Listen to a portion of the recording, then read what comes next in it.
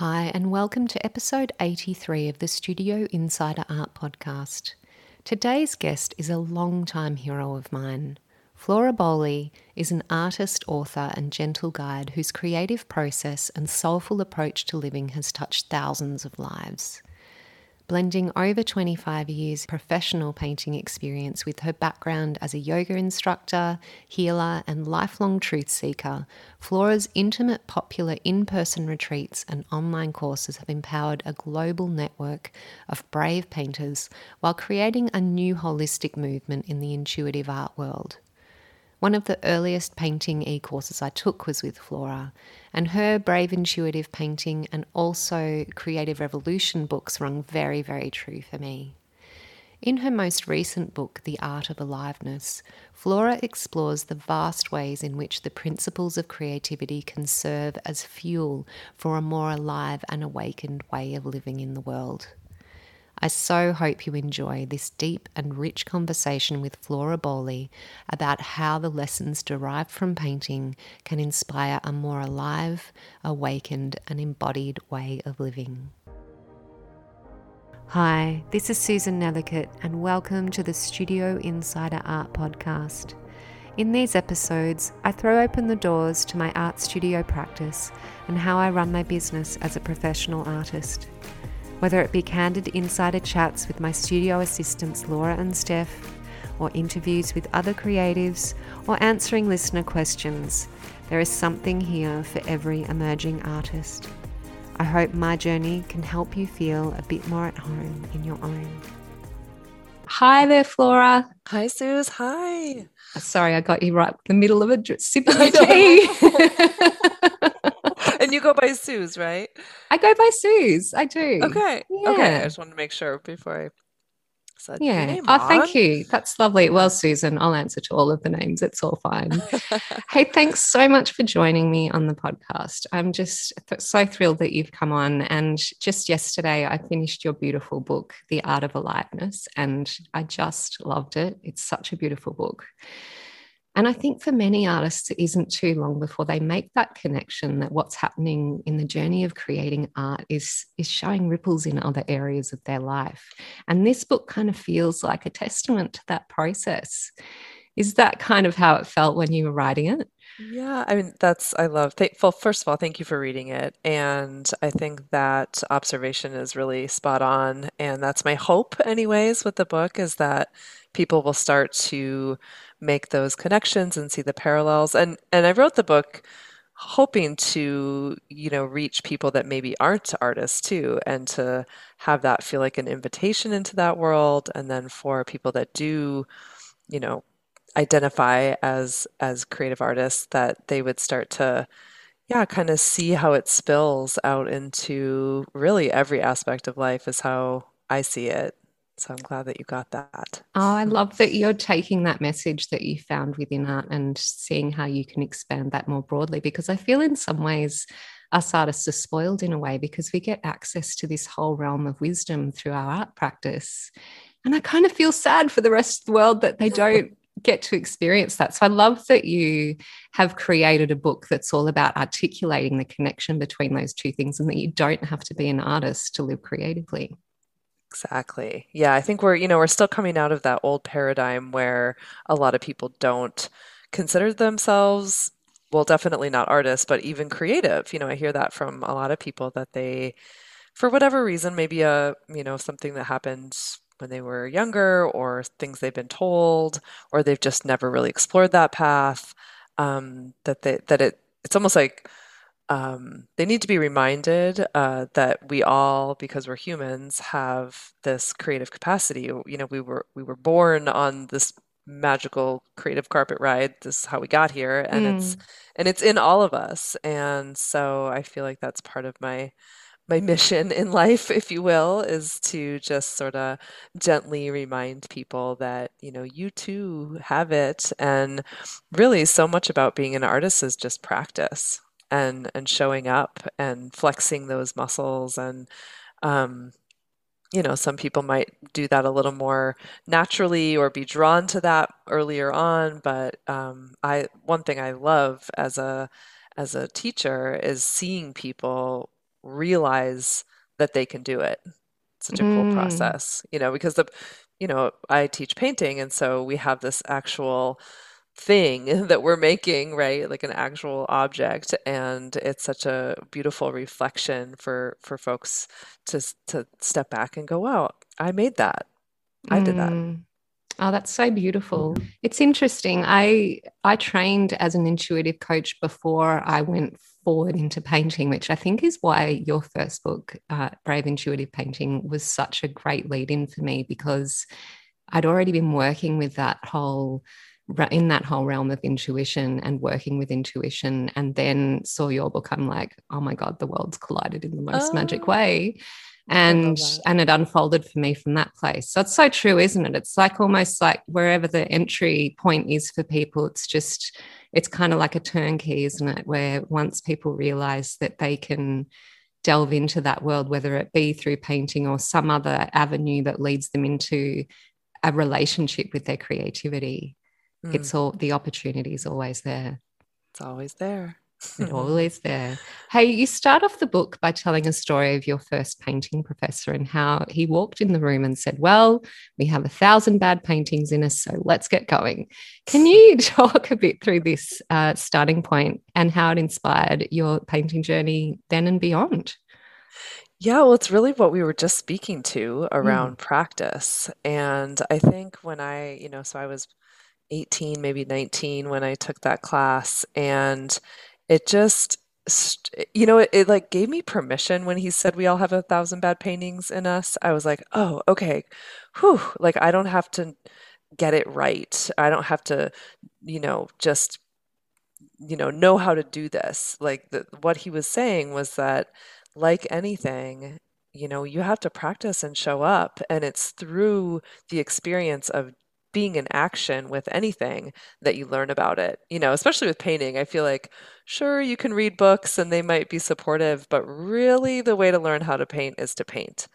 And so, yeah, I loved that, he was this grumpy old guy, so it was kind of funny, but it really did stick with me all these years because I have learned so much about painting and about living through the process of painting. And, it's just, I didn't know then how that it would teach me about living too. I was really just there to learn how to paint, I thought. Mm-hmm. But as I, spent all those years painting and then all the last 10 plus years, guiding other people to paint, I have become increasingly more and more fascinated with how it teaches us about living, even beyond how interested I am in the painting itself. It's like, sure, that's always going to be something I love, but I just have found, and that's, that led me to write this book, The Art of Aliveness, which is, I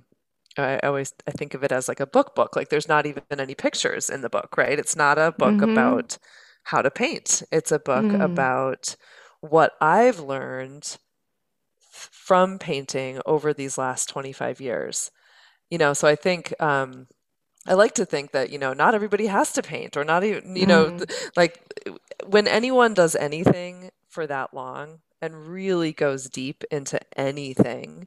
So for anyone listening, think of something that you've been doing for many years and all that you've learned about that subject, and then how you could distill the most potent gems that you've learned from showing up again and again and again to this practice for other people to be able to benefit from your dedication. That's really how I feel about this book is like, here, let me let me share some things so you don't have to maybe figure it all out on your own, or just maybe I think it's a lot of what the book feels like is just connecting the dots, kind of going like, okay, creativity is this really big realm, it's like, oh Mm. my gosh, it's huge. And then life is this very big Mm. realm. And so I feel like what the book is, at least my intention was just to kind of connect the dots and be like, how is this all related? So I hope Yeah.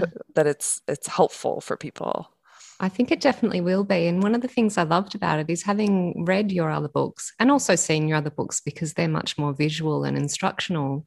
I feel like there were so many topics that are discussed within those books, but you just went so much deeper in this book Mm. because that was the space to do so. And they're all areas that I've always felt was so rich. And as you journey on in life, as you say, those lessons become so much more obvious. And I don't know, that I think we are actually exactly the same age. And I think by our age, you've gone to the depths a few times and you've had to tackle things in life that are really difficult. And it feels like this book gets to the core of that. Like, Mm. for people that really are mining deeply in their life experience for Mm. understanding and a way to go about life that's going to enrich them. And it definitely does that.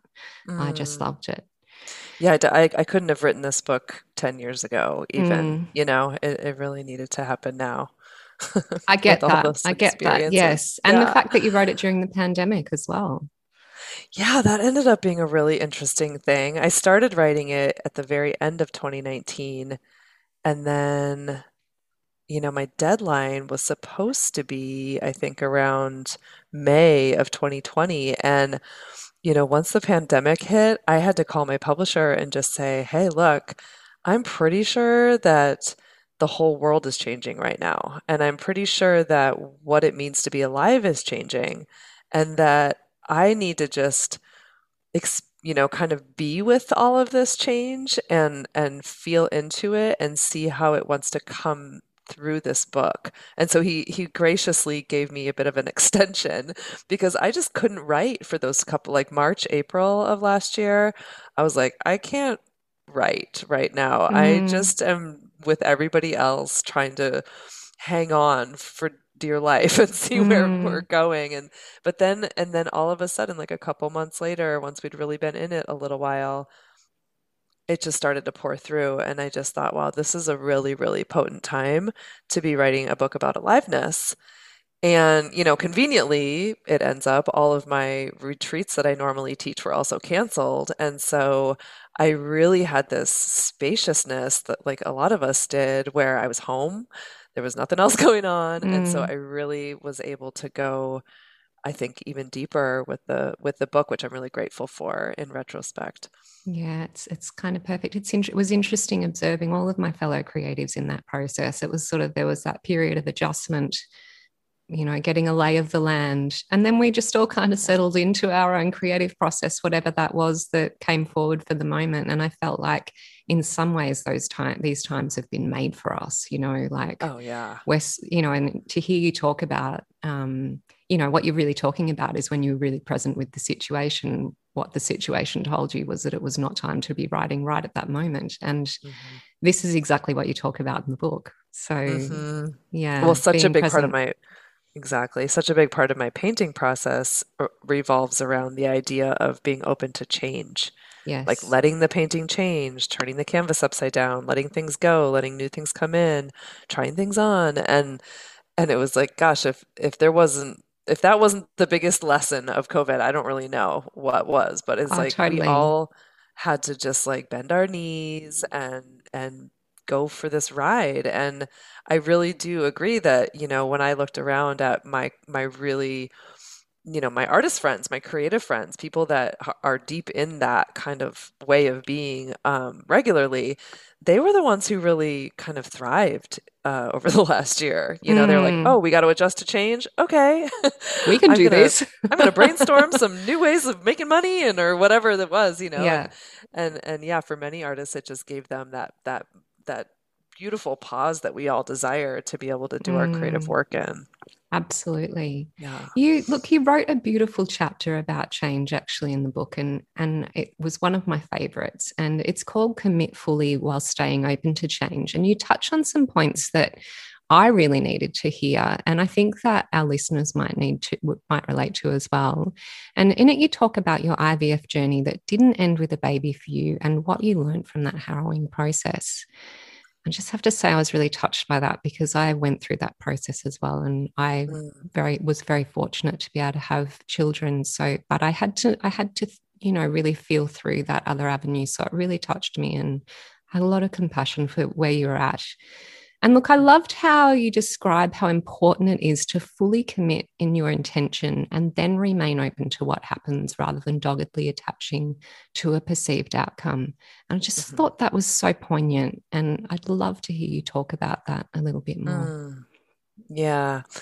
Um, when I'm teaching my painting classes, there's a point where I say to everybody, okay, is everybody listening? Because I'm about to give you the golden key to this whole process, and I'm going to sum it up in one sentence. You know, that really gets people's attention. Yeah.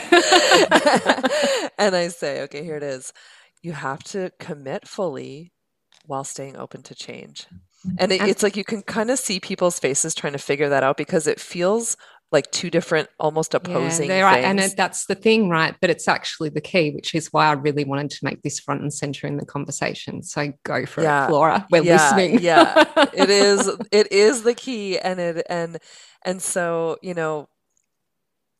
to commit fully, like for me, I told the story of IVF because you've been on that journey. It is a commitment. You go all in Mm. or you don't go in at all, And it's right? so emotionally risky because you Oh, really like it really is getting to the core of like a core desire in life. So yes, so yeah. emotionally risky. Mm. Yeah, so much. But I just decided, okay, I wanna have children, and this is the most committed thing I could do to try to make that happen. And I knew then when I started that if it didn't work out in the way that I wanted, that at least I will know for always that I did as much as I could. Mm. And I need it. So that's why it's like I have to go all in. Mm. It's the full And commitment. the full Yes. commitment, 2 feet in. And at the same time, this painting, I've been doing this painting process for 20 plus years. And so I know on a really, really deep level the importance of staying open to change because in painting, when we can commit fully to something with attachment, that's a very different way of painting than committing to something with the openness to change. And this is a big thing in life as well. So when we commit to something fully, that feels really good, right? I know what I Mm-hmm. want and I'm going to go for it. And, if you're painting, maybe it's just like, I'm going to paint a figure in this painting. I'm going to put a woman figure right here. Okay, great. It's like, put her there, but then be open to change because if what happens when we're not open to change, when we're attached to that one singular outcome, is that every other possibility that could happen is suddenly seen as not the thing you want. And so Yes. it's like I always imagine like all the windows and all the doors and all the possibility just shut down. And you get so focused on it wanting to be this one certain way. And I see this happen in my workshops all the time. People get so attached to that one, whatever, they want that. Sometimes it's as simple as like, I put this circle there, and now that circle is going to stay no matter what. And sometimes eventually I have to say, like, you that circle might need to go, even if can come back in another place on the painting, because right now it's like completely stopping your flow of being free Yeah. because everything's revolving around this one idea that you had. And so, yeah, it was really, really helpful for me on the IVF journey, when it didn't work out, when I didn't, have children that way, um, for me to just go, okay, I'm gonna I'm gonna accept what's happening, right? I'm gonna Which is a accept what huge is. step in itself. Oh, Let's and just such a say, journey. like, such a Yeah. journey to get I to that mean, point. I can be Mm. like, oh yeah, I just had to accept it. But it was, it was years of processing this. And Mm. but what really, really helped me still to this day, as I've, reckoned with the fact that I'm not, a mother of human children. I'm looking at my dog as I say that. I'm about to get a Um, puppy, so I relate. I'm going oh in for the yeah, puppy vibe. But yes, sorry, it's a whole nother distraction. kind of mothering. It's It wonderful. is.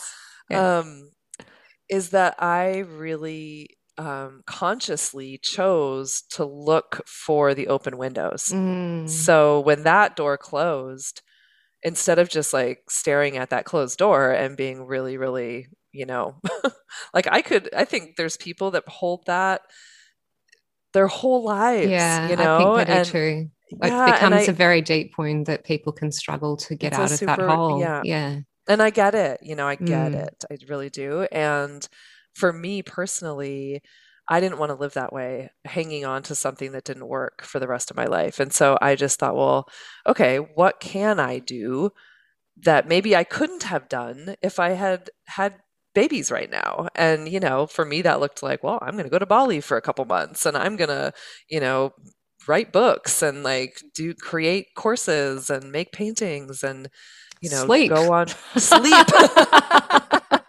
do a bunch of self-care Yeah. and so like take naps whenever I want them.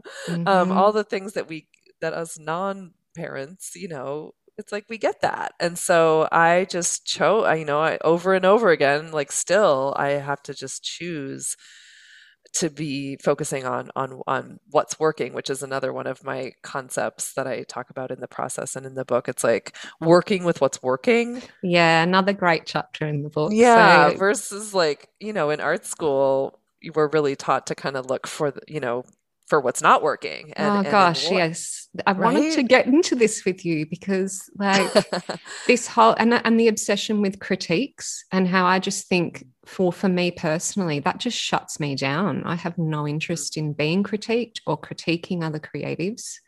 So yeah, let's go mm. there because you have feelings about this too, and you've taught a lot over the last 10 years, right? Yeah. So Yeah. and I know that you teach, I mean, we can already get a sense of the way that you teach and work with creatives from what you're saying, from a deeply compassionate place that respects the journey of the individual. So can you talk about your perspective on critiquing and also this art school focus on what's not working? Mhm. Yeah, I mean, I think there's a time and place to put on a critical eye and lens. So I'm not saying like that's never something that I do. However, Mm. I think that we live in a society that is highly focused on what's not working. And that's driven, quite honestly by like capitalism and the patriarchy and all Mm. of these, forces that are kind of going, this, you need this to be better. You're Absolutely. not okay as you are, so we're going to focus on what's wrong and then we're going to sell you a thing or we're going to convince you that you need to change in some way. And so I think it's a pretty radical thing actually to work. This is my, I call it work with what's working. And so to Mm. really put on that lens, and I like to even just visually think of it that way, like we're going to change the lens through which we're Mm. even looking at this painting because what happens is that people and most of my students are women, they come in and the critical mind is on fire. It's like they're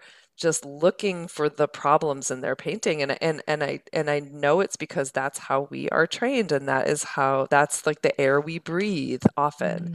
And so I think it's a really cool thing to just even say, okay, what's working? Like if we're only looking for what's working, tell me one thing that's working.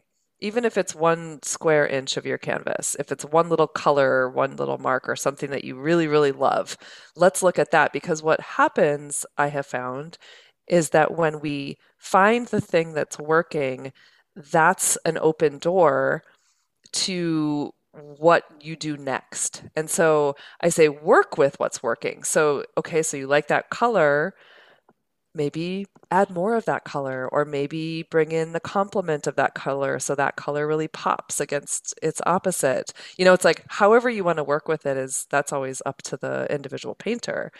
But it's like all of a sudden there's a path forward versus when we're looking for what's not working, then we're just like stuck and more stuck and more stuck. And we kind of feel our body kind of shutting down and not Mm. knowing what to do next because, oh God, I don't like this part or this part or this part. And so it's like, let's just let all of that go for now and really train ourselves to look for what's working. And I've heard from many of my students that that is the biggest takeaway that they actually take into their life. Like they go away from the retreat and that just that little simple sentence of work with what's working gives them this reframe on how they're seeing things, and I love that, and I use it myself all the time. It's like, okay, there might be some really hard situation. There's going to be something that's working about it, even if it's one of those like, you know, hidden gems, like silver linings, Yeah. like in COVID. I mean, obviously COVID was a awful thing for so many people, and there was a lot of silver linings if you were able Mm, to, you know, see it that way. mm. So, It's so true. And yeah. it's so interesting how much of what you just said actually fits with what we were talking about earlier about that commit fully while staying open to change. It's all Yeah. about searching for opportunity and searching for positive, even in those moments that feel so difficult that we can't get out of them. And I think self criticism is actually one of those things for a lot of people that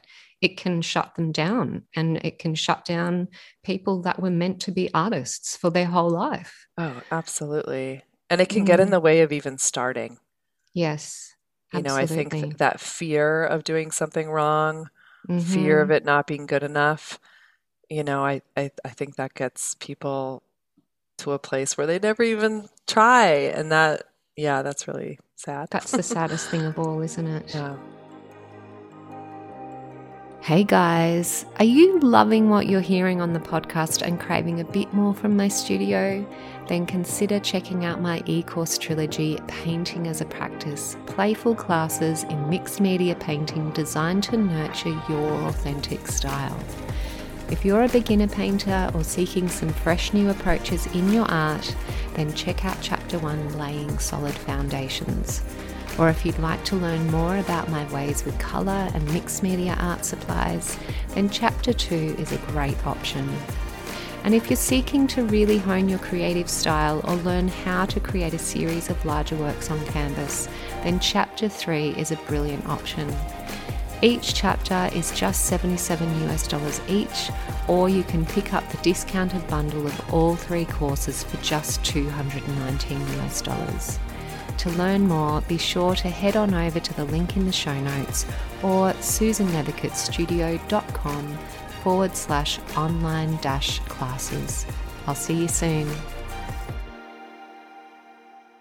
Hey, I loved your chapter on contrast. Can you walk us Mm. through your insights relating to contrast in painting and life and your thoughts on hanging out in Midtown?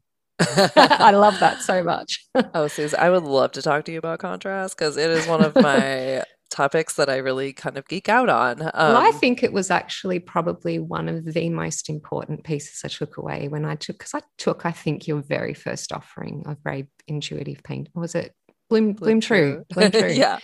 Um, and I think that piece, having that early, was so important for my Mm, development as an artist. So I really want to hear you speak about this. yeah. So contrast, if you're talking visual art, is an incredibly potent concept for people to understand because it's what brings aliveness and vibrancy and pop and energy to a piece. So there's lots of different kinds of contrast. Um, like value contrast is a great example. So value contrast is like lights and darks. And that specifically is the one where that phrase Midtown came from Mm-hmm. because my friend Lindsay Links, who helps me teach my workshops, we would always notice like, wow, but especially beginning painters would have this tendency to not use dark or light paint. They would stay in the mid value range. And so Lynx coined the term Midtown. Like she's like, everybody's Yeah. hanging out in Midtown. And so I found, as I've obviously love to make these connections to life, really see. So some other examples before I go into that is, like color contrast, like a red next to a green, those are going to be opposite colors. So there's going to be a vibrancy. Even things like big shapes and small shapes or quiet spaces with activated spaces next to it. So this idea of variation is another word that I often use. Mm-hmm. Is what brings life to a painting. And often what people do is that new painters, especially, is that they'll be in the mid value. All their shapes will be the same size. They get really attached to using one kind of brush over and over. and they don't work with those like opposing colors, right? They're like all in the blues and greens family or something like that. And so it's a concept that I'm always teaching about. It's like, look, this is a tool, and so what feels scary about it, I think, this is my theory, is that when we bring in contrast, it's like we're really committing to being bold. Whereas if we're hanging out in Midtown, it's like, well, we're not really rocking the boat too much in any direction. We're just going to kind of do things that feel sort of like mid, like sort of Mm. neutral, or Safe. I'm not going to put that really big shape on the canvas. I'm going to put like 10 medium shaped things on the canvas instead. But but the thing is, when you put that one big shape on the canvas and then some other maybe little shapes and then some medium shapes, the painting becomes much more dynamic. It's just how visual art goes. And so I think when people kind of get that through the painting process, it's not too hard to make the leap into like, okay, where am I hanging out in Midtown in my life? Where am I afraid to just go big? Like really go for something? When I say that, I'd be interested, people listening, is there something that just popped into your mind? Like when you Mm. think about like really getting bold and doing something that feels like, whoa, that would be bold, but it's Mm-hmm. you your heart wants it. I Mm. feel like most of us have something that sort of lives inside of us like that. Like Oh, some, yeah. right? Or many things Totally. perhaps. Yes.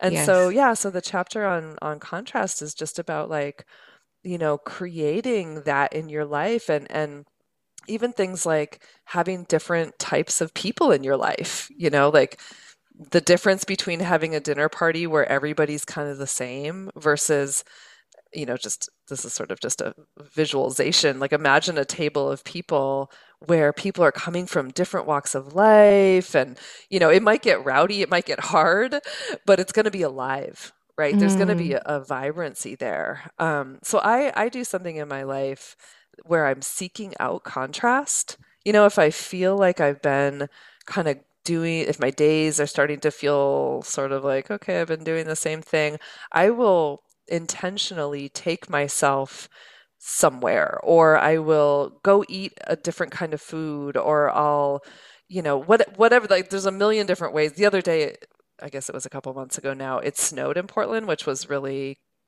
pretty unusual for us. And I thought, you know what? I'm going to put my running shoes on and I'm going to put on this like piano music in my headphones and I'm going to go run through the snowy park. And Awesome. it's like create an experience for yourself that is going to be something different than what you normally do. Mm. Because that's why people travel, I mean, it's like there's nothing like travel that will give you contrast quicker. I think, especially if Yes. you're going to some place that's really quite different than where you live. It's like, wow, everything's different here, right? Yeah. But yeah, even just, yeah, making like talking to a stranger that's maybe someone you wouldn't normally talk to. I just think that life becomes much more rich when we invite that kind of variation and contrast. And it's easy to not do it. It's easy to get in habits. We're creatures of habit.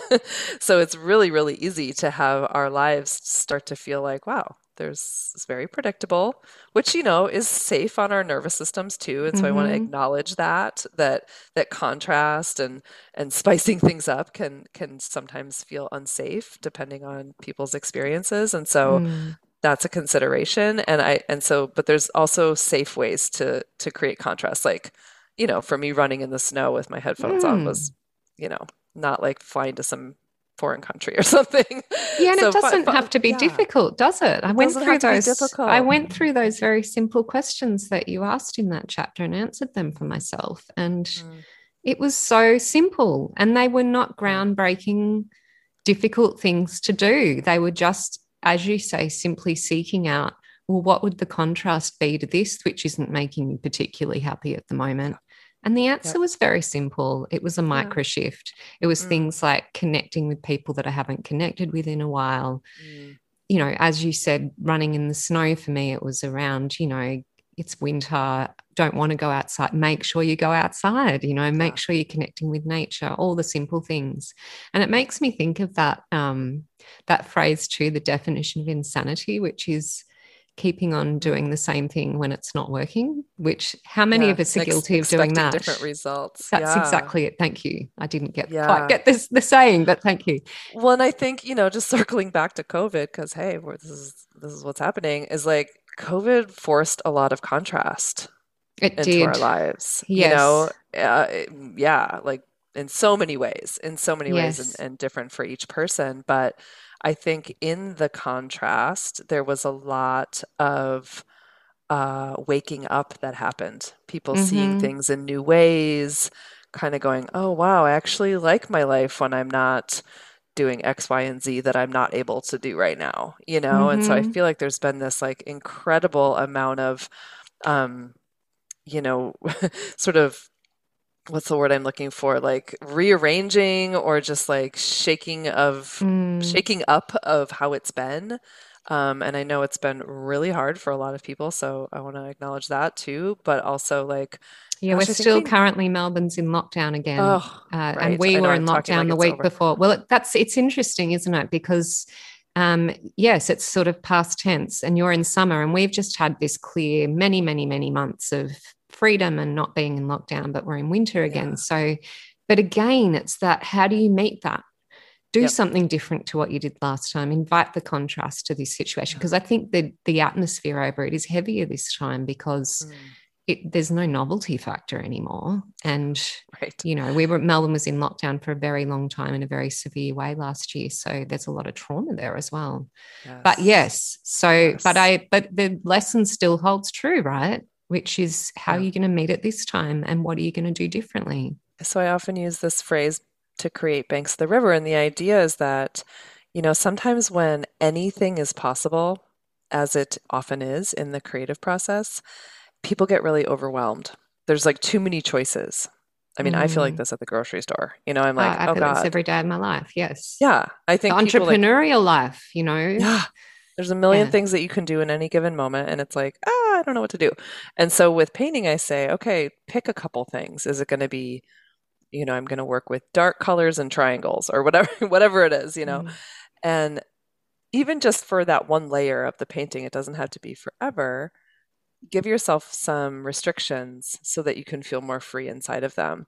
And so I definitely thought about this a lot over the past year. I thought, oh, wow, we have some steep banks of the river going on here. Like all of a Mm. sudden, we can't do like everything narrowed in, right? Yeah. Like all the things that we used to be able to do weren't available to many of us anymore. And so I found it fascinating to look at that through this lens of the creative process and Banks of the River and like how can we be really free with this restriction? What's still available? So it's looking for, again, this kind of circles back to working with what's working. Um, and being open to the change, all these things kind of interconnect. But that one really helped me during COVID. It really helped me to go, well, what can I still do? What's still available? Yeah. I can still be in my garden. I can still, paint. I can Mm. run. Yeah. And they were all the Yeah, simple things that we all came back to, weren't they? exactly. And it was Yeah, beautiful. it was. Hey, I wanted to talk a bit about your chapter, Move and Be Moved, because it was one of the most exquisitely beautiful chapters in the book. And I was so touched. And in it, you describe your experience of finally allowing yourself to really feel and embody the grief that you felt over the passing of your mother, which had happened a few years before.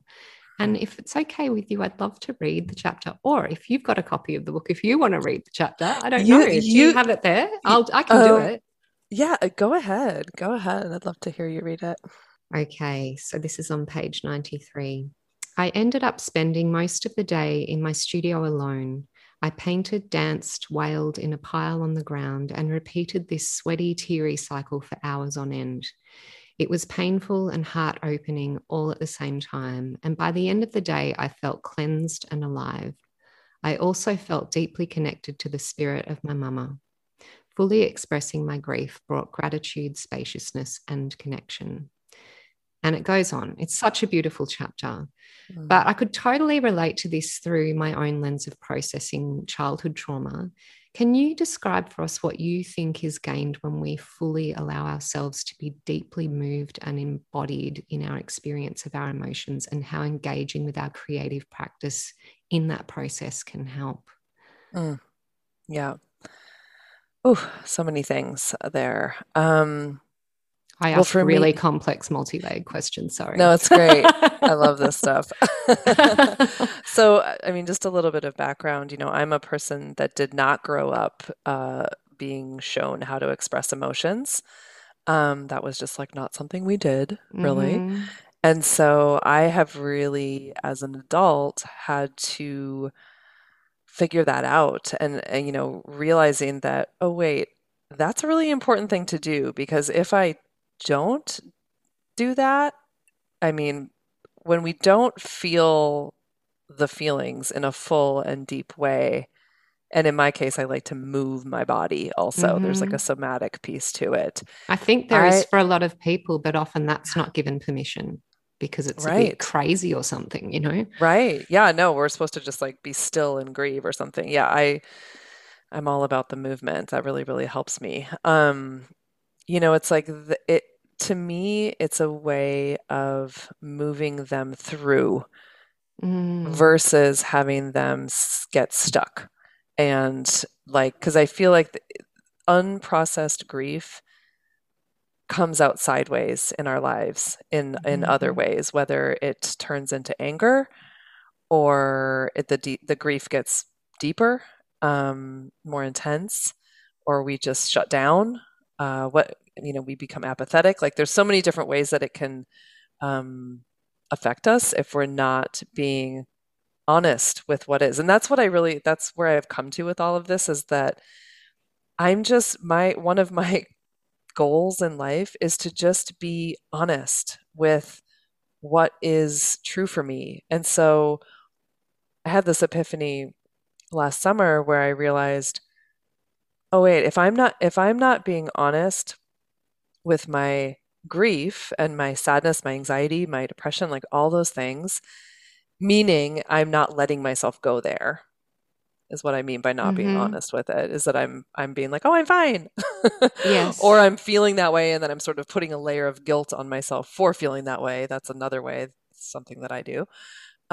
Then what I realize is that I'm not, how am I going to experience joy and contentment and all those wonderful parts of life in a full, honest way if I haven't been practicing being honest with myself? And so to me, that was sort of a light bulb moment where I just thought, oh, right. I want the full spectrum. I want it all. I want to experience the highs and the lows in a way that is just honest. Yes. And that has really given me the space to do that in a way where I'm not I'm not trying to speed through it. I'm not trying to make it easier than it is or whatever. I say somewhere in the beginning of the book, like this book is not, The Art of Aliveness is not about being your best self. It's Yes. about Oh my it's God. about being a present to wherever you are in the process of your life, right? It's like it's in the painting process. It's like if you're gonna let the moments of, when the painting's all ugly and you don't know what's going on, it's like it's so easy to want to just bail in that moment and think, forget about it. But if you can really be with that part of the process and keep going, like go Mm, into it and keep going, then you get to the other side. I always think like we don't get to have a breakthrough unless we actually get stuck, you know? mm. Um, Yeah. and so I'm just, I don't know, and I think this comes with age too, is that I'm just like, I'm here for all of it. I'm here Yes. for all of it, and I really want to like it. You can't have aliveness if you don't have these grief, and if you don't have, these emotions that we might label as less savory, Yeah, less definitely. desirable. And I And think I one of have the learned. Yeah, go ahead. Sorry, I was just going to say, I think No. one of the things that comes along with a few more years on the planet is you figure out that going to those depths won't, in fact, kill you. Because I think Yeah. we think in our younger years, if I go there, will I ever recover? It's Yeah. so dangerous. But when you go there, you discover that that's the release, is Mm. that's the portal to the other side. You have to go to these places. Yeah, I love that you use the word release. That really describes like that day that I talk about in the book was Mm, Mother's Day. And I would yes. always, that would always just be this dreaded holiday for me. It was also the time of the year that my mom passed and so it was just like, oh God, Mother's Day is coming. Mm, And on that particular day, I decided, you know what? I'm gonna just go deep. I'm just gonna close the curtains, turn my phone off, and like this is gonna be a day of grief for me. I'm not gonna try to make it anything else. And so I did. I painted and I danced and I was crying a lot and I was just like just a ball on the ground. I remember mm, many times throughout the day. And then I really distinctly remember sitting out in my garden at like in the evening and I was like, I just felt so good. I felt mm, peaceful. I felt like my mom and I had just hung out all day, like she was mm-hmm. so close. And I felt this lightness that the only way that I would have gotten there was to go deep Yes. and to really and so, yeah. I totally relate to that. When I was going through the depths of my trauma therapy, and I was having for a while there therapy a couple of times a week, and I'd have my therapy session. They were just really full on. And then the only thing I could do was paint. Mm, And the weird thing that happened in that time was that was when my art career really took off because I think there was mm, some kind of rawness and honesty and I don't know, some kind of strange wow. alchemy that happens when you paint from a place of just, I don't even understand what's going on here, but I just know that there's raw processing that needs to happen that somehow landed on the canvas in a way that touched other people. I think Mm. that's what happened. Oh, I bet it did. I Yeah. absolutely, yeah. The paintings I did during the time after my mom passed, I think are some of the best pieces I've ever done. They're Mm, really there's a lot in them. I mm, was feeling a lot when I painted them, and for me, it sounds like similar to you. It was my connection to my grieving process. Was like this is something I can yes. actually do. Where I feel like painting gives us a place to put Well, things. that's right. It's a kind, and also if you come from a background, which I think just by virtue of the generation I grew up in as well, it's not as socially acceptable in terms of just the shut down emotional stuff that comes with being a child of the 70s, right? The honesty that turns up on the canvas, that I think it's that the painting is kind of a socially acceptable way to embody really extreme emotions because you can move paint around on a canvas and Mm, smush it together and use hugely emotive colors and be very physicalized in what you're doing, right? To express the feeling you're having. And it was such a valuable tool for me because I kind of mm, just didn't know what else to do to embody it, mm. right? Yeah. No, I think I've often used the phrase like paint it out. Oh, Like yes. whatever, gosh, I mean, as humans, we're going through and have been going through some really big, hard things. And it's only gonna get more like this. It's Yeah. just we're in a major time of transformation, like everybody knows. And I feel like it is becoming vital for people to have outlets to process their experiences as humans on the planet right now. And so whatever that looks like we both love to paint, I also love to dance. Oh, me I too. I was reading there's the chapters on Burning Man took me right back to all of my Rainbow Serpent festivals, and yes, love yeah. that. But anyway, keep going. Yeah, yeah, I think, we this is why it's so important to get over that like I'm not creative story if anyone still has that lingering because it's like what creativity is? It's your human aliveness is what it is. Like, Mm, and so stepping into that, so whether that looks like I'm going to paint or I'm going to move my body or I'm going to bang on a drum or I'm going to write poems or whatever it looks like, it's like we need Well, first of all, we need all hands on deck. We Mm, need, we're in a time where people need to connect to their aliveness, their humanity, what makes them come alive, and then find ways to express and mm, contribute. Bring the thing that only you can bring. mm. Like, I feel like we're in a time where it's like, oh, okay, if you've been holding back, Now's the this would time. be a really good time to bring it forward. And that goes for Mm, healers, it's like all the healers, all the artists, like all the thinkers, all the people that are coming with creative solutions because we need all of that right now. That's I think that, my feeling of like creativity is what's going to save the world is like not really, that's not like a bumper sticker, that's not like a mm. far-fetched thing. It's like actually we need to change the way in which we've been doing things as humans on the planet. Okay, It's so so true. so many systems need overhauling right now, different ways of relating to people, right? Hmm. Like, and so I think it's like this is a time for creativity. This if ever there was a time for Mm. creativity, I think it's now, and I love that, any creative modality, whether it be painting or another one, gives it just the way I see it is that it's strengthening the muscles of creativity in general. And so when we're faced in our life with issues that need creative solutions, it's like, well, if you've been painting all day, you're going to be much more apt to have your brain.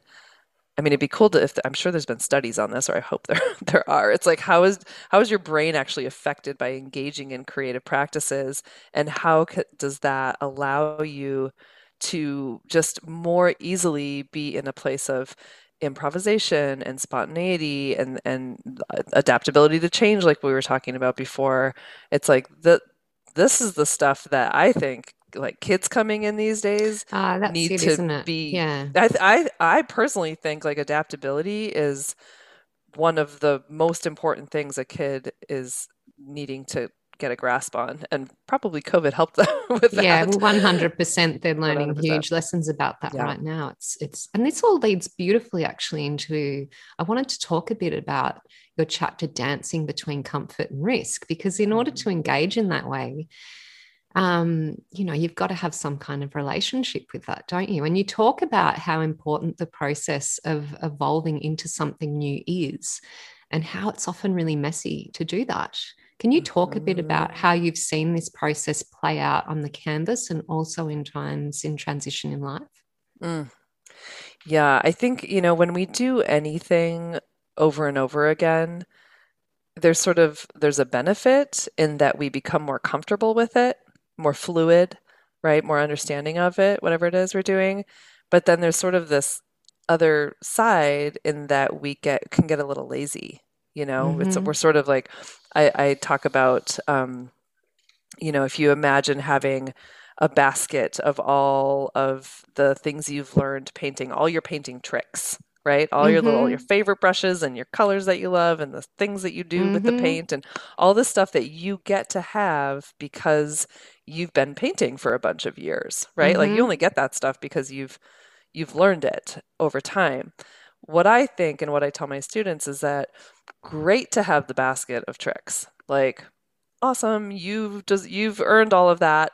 Now put it behind you. So it's not in between you and the canvas, right? Because when all of your, you know, tricks and favorite dance moves are like right there, all of a sudden what happens is that we get into sort of a robot mode.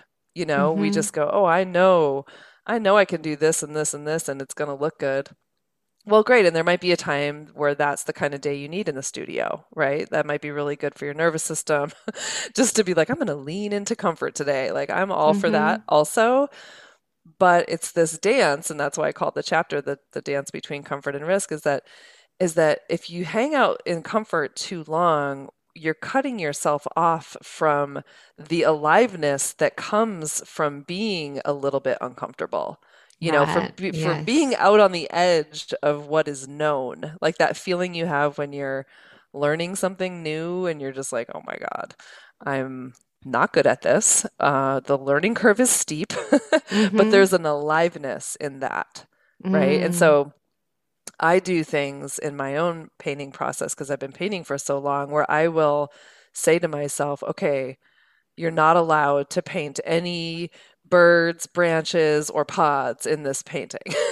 For example, like those are things that I've often painted, right? And so it's Yes. like, okay, well, wow, if birds, branches, and pods are not legal anymore in this painting, what else can I paint? And all of a sudden, I have to come up with new things. And that's how we evolve, right? Mm-hmm. That's how we evolve, and it's also how we stay inspired and stay authentically connected to whatever it is we're doing. So whether it's on the canvas or in life, it's like there comes a time where we have to purposefully put ourselves out of our comfort zones. There's like that little meme that says like your comfort zone and then where the magic happens, and like the magic is outside of the circle of comfort, Yes. which is often true. It's Yes. often when we're just like, wow, okay, I've never been here before, that the magic happens. And Yeah. so, yeah, I think that's a really interesting conversation. I actually just did a commission last week, and the people wanted a painting based on an older painting from I'm like, just doing exactly the same thing at the moment behind me. really? Yes, let's So talk about my that. Yeah. So they were like, we love this painting. And it was from like 2010. And I was like, Yeah. okay. And, but I'm kind of in a space right now. Like I'm in a sort of a nurturing, like gentle space, for a variety of reasons. And so I just thought, you know what? That sounds kind of fun. Like, Mm, yes, I will paint you a huge painting based on a painting from 11 years ago, and they knew, we had the conversation where I said it's not going to be that painting, it's going to be inspired by that painting. And so hmm. I found it so comforting to be able to have a color palette that, for one, I haven't painted it in a long time. So it was like, oh yeah, my old friend Green Gold. Like I haven't painted you and used you in Ah. so long, and like all these colors that came out and these shapes, and the whole process was really relaxing for me. It was easy because Mm-hmm.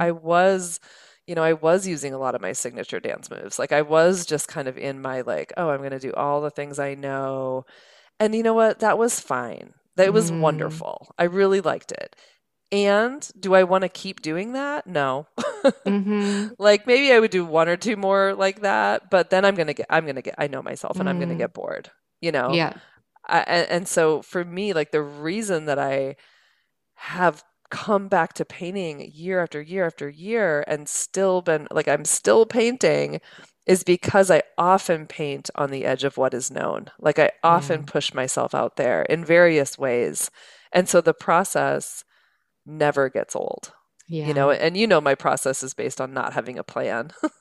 Oh, And so yes. Pure and so the whole point intuition. is like no plan going in, Mm-hmm. like just be open, let it evolve organically. And I find that way of creating to be really exciting. It can be really challenging too, but it's there's an aliveness to it, and Yeah. so And there's a yeah, place for all of it, isn't there? yeah, I just came out of a period where I created a huge body of new work that was very different for me, very different color palette, straight from the heart. Did not sell well. So, but then it's like when I reflect on that and all of my feelings around that process, it's like, well, would you reverse and not paint that out? Because I had to get it out, right? Because yeah, that's the path, right? It's not just, it's vocational for me, like the painting, the expression, it's got to happen for all the reasons we've discussed today. But then after that, going and painting a commission based on the one painting that everyone wants as their commission it's, as you say, huge relief, relaxing. I can do this. This will be a yeah, great way to get myself back into rhythm again, yeah, recover from any disappointments. But that's the whole thing, right? It's a path of bravery, like that dance between the comfort and the risk. And I wouldn't be a painter if I didn't play with risk. This would never have yeah, happened because you have to risk something in life to step out and say, I'm going to, make that declaration. yeah. And again, it comes back to that being honest with yourself. Like, what do I need in this Absolutely. moment? Do I need to just do something that's going to be known and comfortable and not asking a lot of my nervous system? That might be just the medicine you need on a certain day. And Mm-hmm. then, another day might call for for more risk. And so Mm, just, yeah, I think just being honest with ourselves about what's going to serve me in this moment. absolutely. So true. Hey, I can't believe like we come to the end of our time. I'm so sad It about just this, flew but by. it just flew by. We could sit here for another hour, I'm sure, gas bagging. But can you tell us what exciting things have you got coming up in the near future? Oh, yeah, I would love to. Well, so Art of Aliveness, the book came out a couple months ago, so that feels still pretty new and exciting.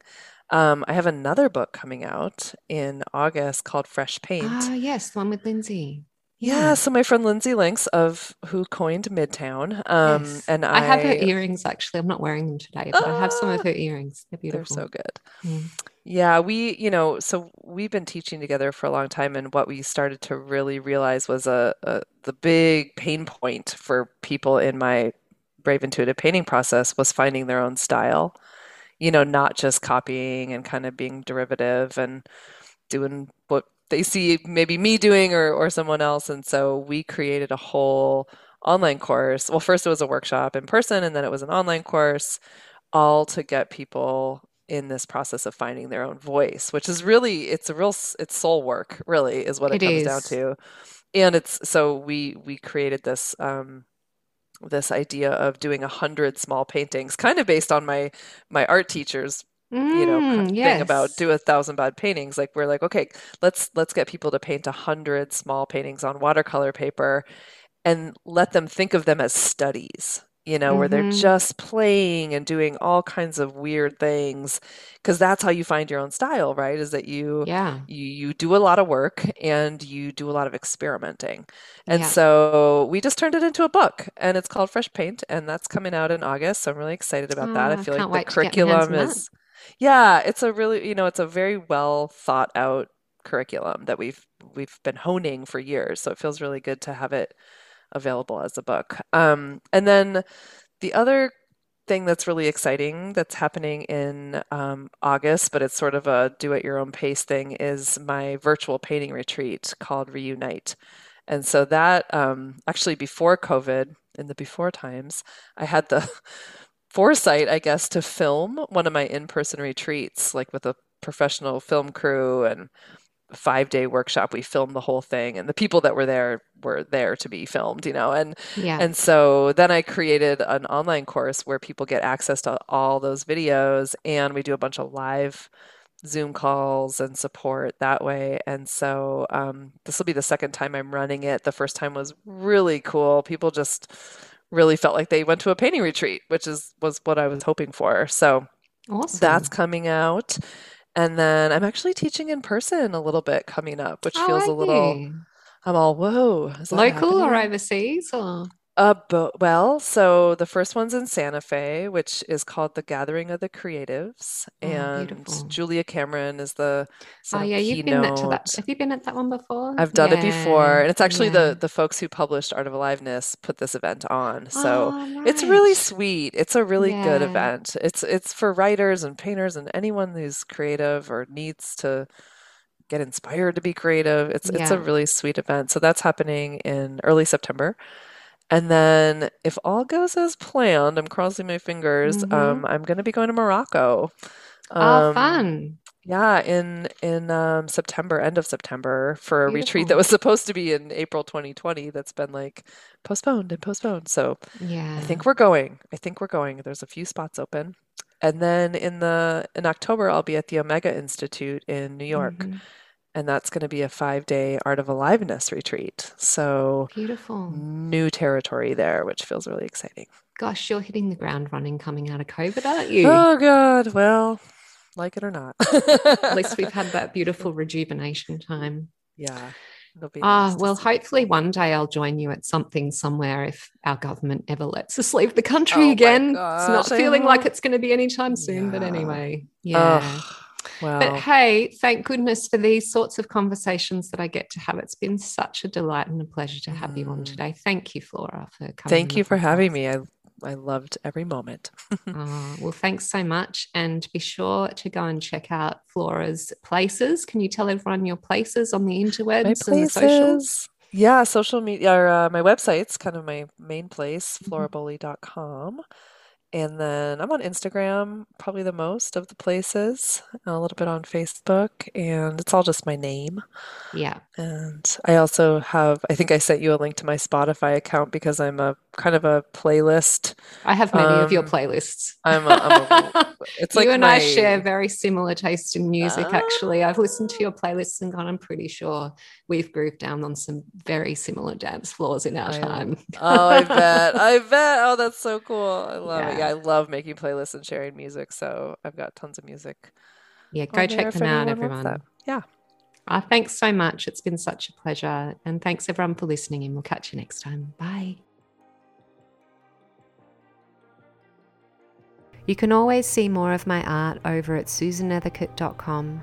And if you're interested in learning from me or checking out the podcast notes, you can find those over on susannethercuttstudio.com. I love hearing your comments and feedback, so feel free to leave a review on Apple Podcasts. And if you like what you're hearing, then why not snap a screenshot and share it in your Instagram stories? Be sure to tag me at susan.nethercutt so I can say hi. And if you've got a great idea for a future podcast episode or know someone who you think I should interview, then pop on over to susannethercuttstudio.com/podcast, hit the button in the header image to shoot me an email. Catch you next time.